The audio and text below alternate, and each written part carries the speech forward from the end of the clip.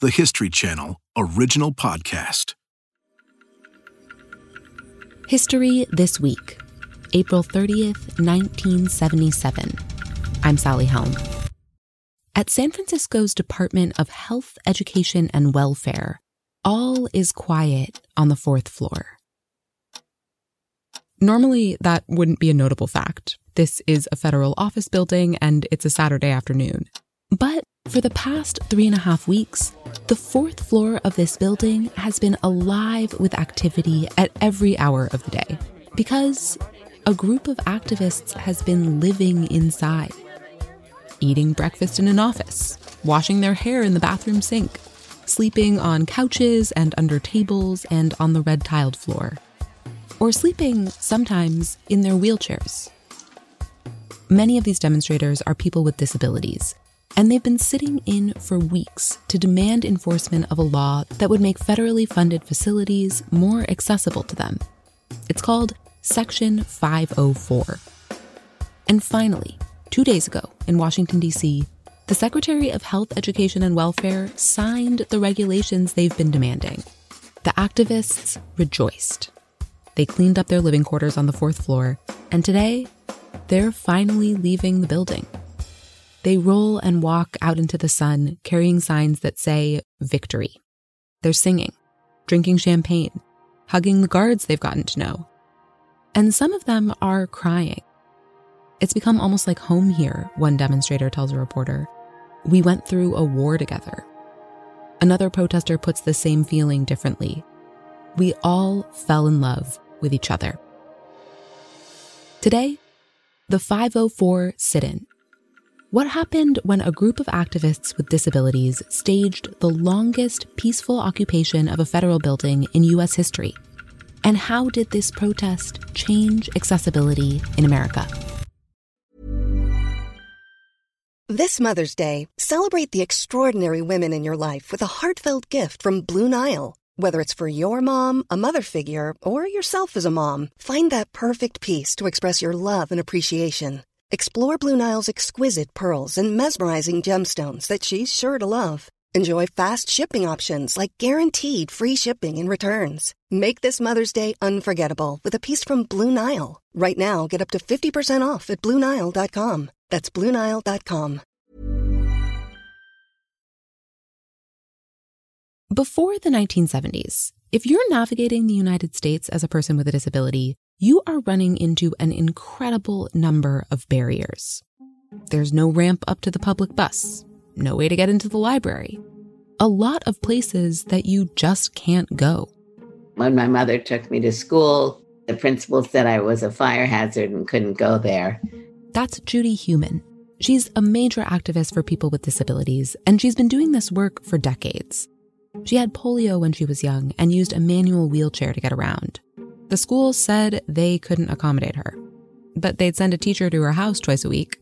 There was an expectation that a family should be grateful for this without really looking at the fact that why would you be grateful for something that was so clearly inferior? So that was kind of the lay of the land. You know, disabled people weren't expected to be part of American society and weren't really considered kind of citizens. Corbett O'Toole was growing up around the same time as Heumann in the 1950s. She'd also had polio. She was also barred from attending a local public school.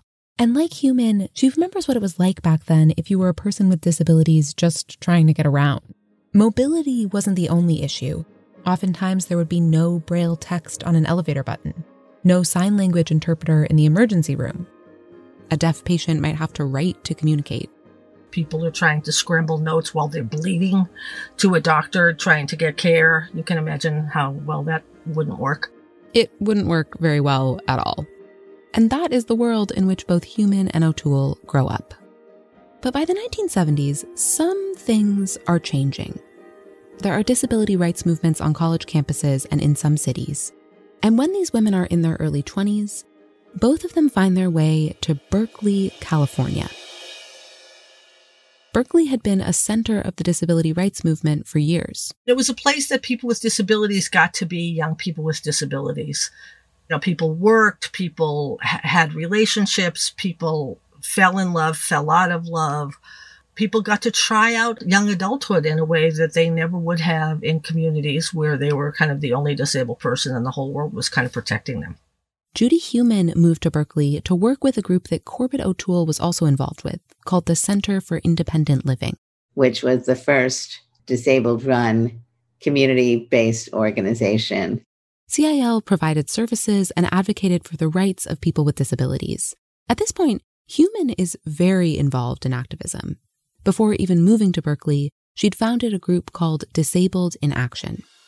In 1972, they'd led a protest to shut down Madison Avenue after President Nixon vetoed a law called the Rehabilitation Act. He did eventually respond to pressure and sign that law. And contained within it was a very important section. Section 504. 504 basically said if you got money from the federal government, you could not discriminate based on disability. That is a major advance hiding in this little section. It was like a 42-word piece of legislation within the Rehabilitation Act. Now, there was really no guidance, no definition of disability, no definition of what it meant not to discriminate or to discriminate. And that is the rub. Until the government adopted regulations, rules to define what 504 meant, it really couldn't be enforced. Some people at the Office of Civil Rights had actually written up the regulations. They just needed to be signed by the Department of Health, Education, and Welfare, or HEW. But that task kept getting kicked down the road. Nixon didn't do it. Ford didn't do it. Then in the 1976 election, Jimmy Carter promises that he will. And he wins. So activists think, great, these regulations are finally going to get signed. But then HEW starts saying that they're reviewing things. And pretty soon, we were beginning to hear from people inside that they were looking at doing more than reviewing the regulation. But there was also serious discussion to weakening the regs. HEW worried that forcing schools and hospitals and libraries to make their buildings accessible was all going to cost too much money. But the disability community did not want to compromise anymore. Heumann and her fellow activists decide, enough. We want those regulations signed. Strong regulations, not some watered-down version. And we want that to happen by a specific date, April 4th, 1977. This keeps the government accountable, and it also gives the activists a few weeks to organize rallies across the country. D.C., New York, L.A., and, of course, San Francisco. Sign 504! Sign 504! The plan was to rally at HEW buildings in various cities, put pressure on these officials to sign the regulations. On the day of the rally, Heumann and a few other activists met with the HEW representative in San Francisco. They were hoping he'd say, yep, these regulations are about to be signed. But according to Heumann, we were asking him questions. What did he know about 504? What did he know about when the regulations were going to be signed? On and on. And he knew nothing about 504. That really astonished myself and many of my colleagues. Astonished them and made them think they'd better turn up the heat. This rally was planned as a one-day thing, but they had considered another option. We would encourage people to stay if we felt the staff were non-responsive. And that was totally true. I think it was like somebody flipped a switch and said, we're not going to leave. We're staying here. Dennis Billups was one of the demonstrators outside the HEW building in San Francisco, and he was not prepared for an overnight sit-in. He'd left the house that day telling his mom he'd be back by evening. Next thing she knew, he was on the nightly news. I think it was my sister and my brother that saw me, said, there's Danny. She goes, what? What are you talking about, Danny? Where is he at? He said, on TV. His mom and sister ran to the building that night to drop off a bag of clothing and some cigarettes. They asked him, are you going to leave? I said, no, I'm not leaving. The same thing was happening at other HEW buildings across the country. That night, hundreds of demonstrators spread out on office floors to go to sleep. In Washington, D.C., a demonstrator and organizer named Debbie Kaplan remembers finding a spot on a gray carpet in the hallway. We were determined not to leave, but then by the next morning, it was clear they were playing hardball. They being security. Occupying a government building is no joke. The guards sprang into action, no coming or going, which meant no one could bring the demonstrators extra resources. At one point, there was a man who worked at HEW who went out and bought a bag of food, and security people wouldn't let him through. And so he started throwing like bananas and muffins and things over their heads to us. That guy got in trouble. As the Associated Press put it the next day, the DC demonstrators were faced with starving or leaving. When people started running out of their medication, it was clear the sit-in couldn't last. After 28 hours, the DC group decided to leave. We all left shouting, "We will be back," which felt kind of stupid. But what are you going to do? The protests in New York and LA met the same fate, but not San Francisco. We were young and arrogant, and it really inflated our egos. Yay, we lasted longer than everybody. Aren't we the baddest? Corbett O'Toole was one of the demonstrators in the HEW building in San Francisco, alongside Judy Heumann, who was one of the people leading the whole thing. We took a vote with the people who were in the building that we were going to try to stay because we were really the last group standing. Within a day, they'd formed committees on food, entertainment, security. So there was a lot to do. You know, there was work to be done to communicate between what was happening inside the building and outside the building. Is everybody getting the support they need in terms of cleanliness or food or whatever? And then twice a day we'd have these meetings and people would report back and say, oh, okay, here's what's happened with press relations and here's what's happening with fundraising. People could ask for targeted support. Blind demonstrators need help finding the bathrooms. Can someone help set up beds for people in wheelchairs? Let's figure out how to translate what's going on the radio for deaf protesters. We were like learning about each other. You know, something would come up in a meeting and then afterwards people would have conversations about, I didn't know that was an issue for you guys. Tell me more. The more we learn about our own handicap inside of our own coalition, learning about all of our disabilities, we would become a tighter and firmer group. That's a young Dennis Billups being interviewed inside the building. He says his job was to boost morale. He went nights without sleep just talking to people, reassuring them that they wouldn't be arrested, writing protest songs. We are 504, we can't wait till more. We are 5 or more. Hold on, hold on. And then it would go on from there. There were card games, wheelchair races. Easter Sunday comes and there's an egg hunt for the kids who were there. It was like being a camp. You know, you just kind of played cards and told stories and told jokes and told lies. People flirted and, you know, people tried to strategize, like, where could we find like a quiet place to have sex? Inside a U.S. federal building, there were still employees coming to work each day. Some of them befriended the protesters occupying their offices. O'Toole says when the phone would ring, one of the demonstrators would pick it up. Hello, 504 sit-in, and then would hand the phone to the actual person who worked in the office. Until the phone lines got blocked. Security started limiting communication between the protesters and people outside the building. But the demonstrators found a way to get around that. O'Toole remembers someone said, I bet we could have somebody sit on the windowsill, somebody deaf, and sign out to the interpreter outside what's going on here.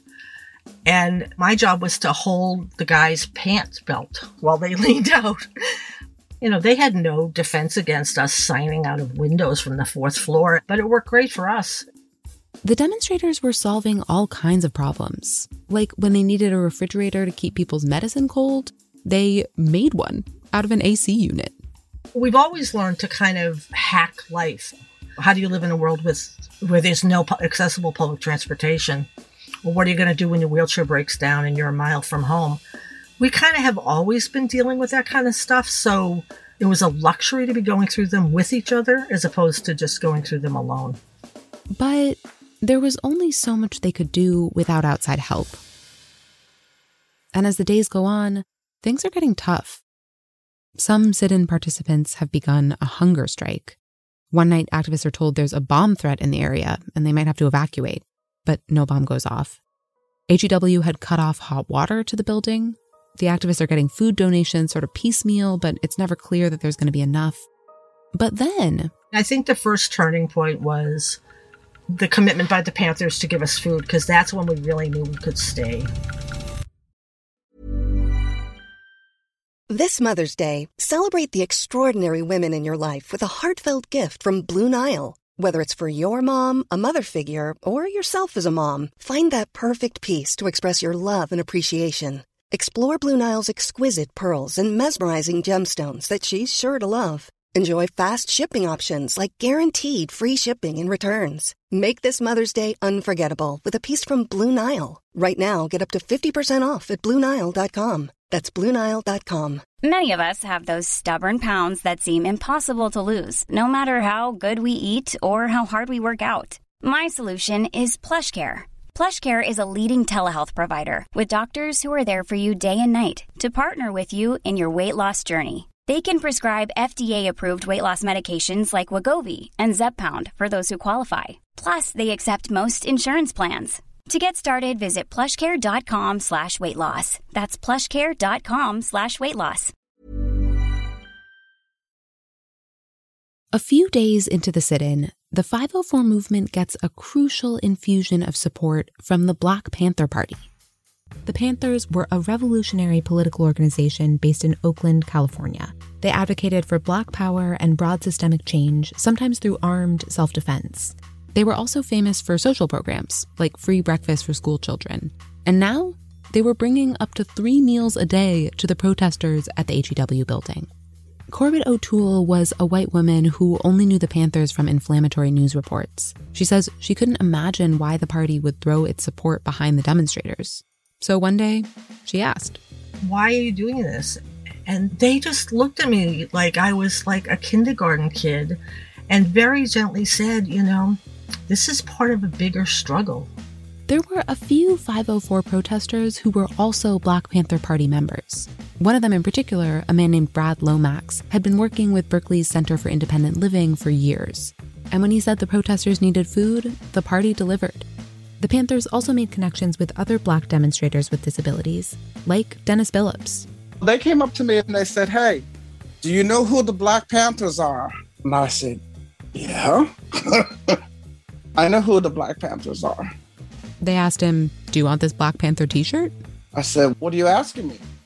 He said, "Do you want to be a Black Panther?" I said, "Yeah." Community groups other than the Panthers also showed up in droves. What I thought was going to happen is that everybody was going to say, well, the Black Panthers are there, we don't want to be with them, but it was just the opposite. The Glide Memorial Church promoted the movement in its sermons. The Teamsters Union donated money. Other local groups brought food and walkie-talkies. The groundwork for these community connections had been laid by disability rights organizers well before the sit-in began. In fact, before the protest, Cesar Chavez had sent Judy Heumann a personal mailgram of support. Chavez's communication with us demonstrates the fact that we were trying to reach out as broadly as possible. Farm workers have disabilities. This wasn't something that people saw as only affecting a small group of people. And all this community support is crucial. It brings TV cameras and government attention to the sit-in. And some officials are in support. Those regulations the protesters were demanding still haven't been adopted, and people begin paying attention. The mayor of San Francisco sends mattresses into the building and tries to get permission to install portable showers in the sinks. Some California congressmen get involved. We had really great congressional delegation who had been engaged with the disability community for many years and were willing to hold these informal hearings. The hearings. They decide to hold a U.S. congressional hearing in the occupied HEW building. The congressmen declare one room a satellite office of Congress, and they arrange for an HEW rep to fly in from Washington, D.C. to listen to the protesters' testimony. The room is packed with people. When the hearings start, the HEW rep has a chance to present his argument into the congressional record. He says, we don't have enough funding to make everywhere accessible. So he lays out some changes that HEW wants to make to these 504 regulations before they're adopted. That includes stuff like letting colleges provide one accessible facility where all students with disabilities would be educated, rather than adopting all their facilities. He admits that these facilities might be called separate but equal. When Judy Heumann hears this, I felt tired. I felt angry. And she gets up to testify. I can tell you that every time you raise issues of separate but equal, the outrage of disabled individuals across this country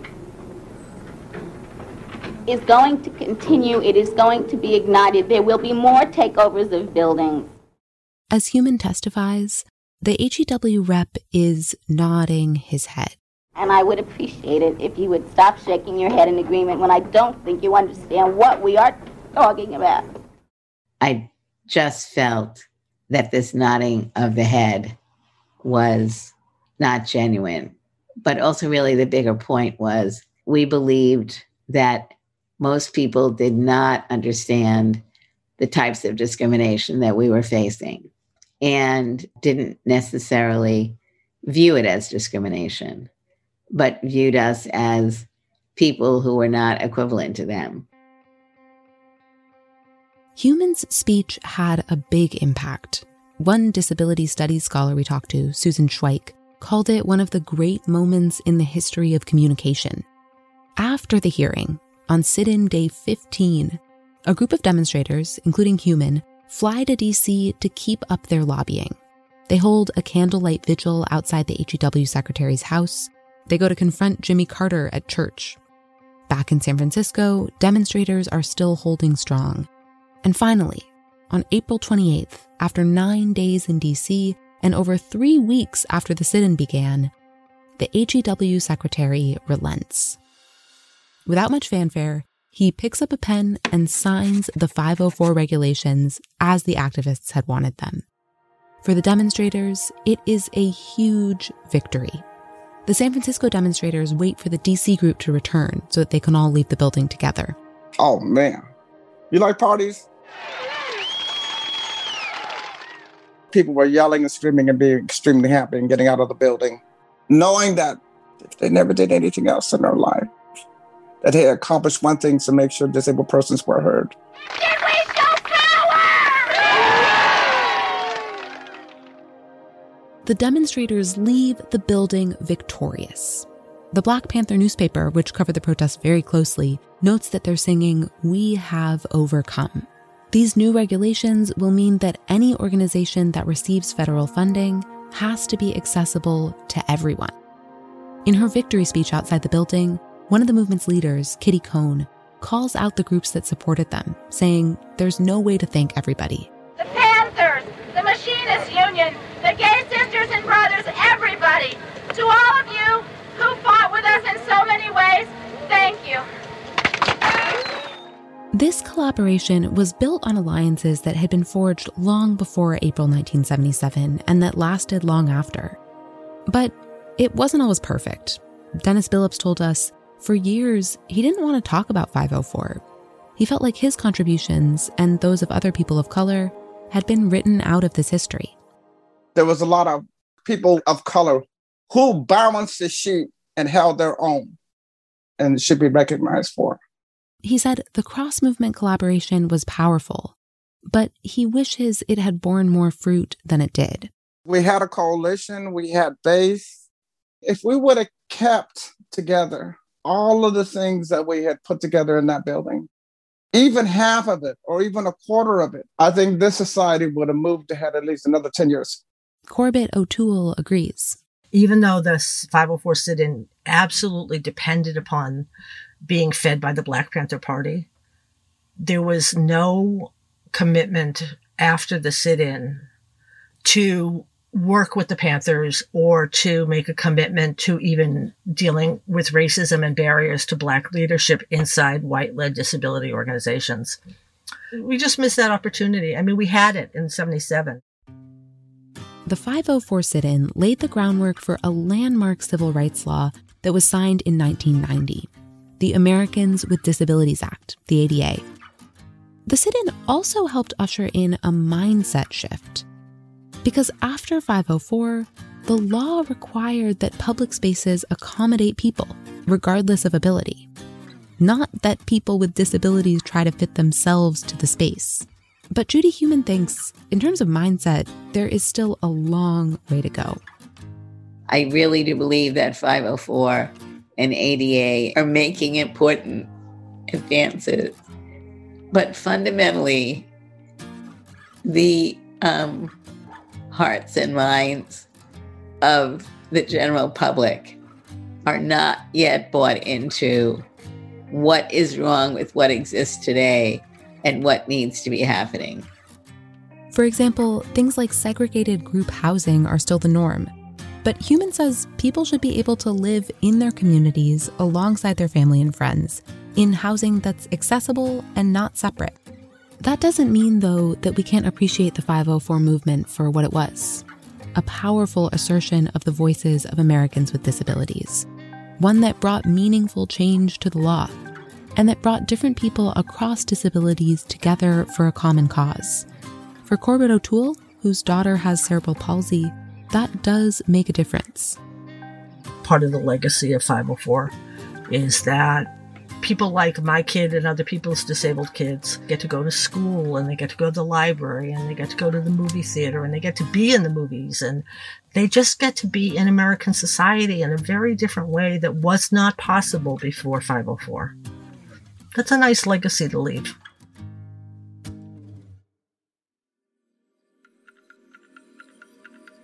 Thanks for listening to History This Week. For more moments throughout history that are also worth watching, check your local TV listings to find out what's on the History Channel today. Special thanks today to Emily Batix at the Longmore Institute, Ralph Hodgkiss, Leroy Moore, Bruce Curtis, Holland DeLille, Anne Rosewater, and Susan Schweik. Lucy Muir audio tapes courtesy of Ken Stein. Daniel Smith and Queer Blue Light videotape courtesy of Gay, Lesbian, Bisexual, Transgender Historical Society. Thanks also to Lauren Applebaum, Tatiana Lee, and Roque Renteria at Respectability. This episode was reported and produced by Julia Press. History This Week is also produced by Julie Magruder, Ben Dickstein, and me, Sally Helm. Our editor and sound designer is Chris Boniello, and our researcher is Emma Fredericks. McKamey Lynn is our senior producer. Our executive producers are Jesse Katz and Ted Butler. Don't forget to subscribe, rate, and review History This Week wherever you get your podcasts, and we will see you next week.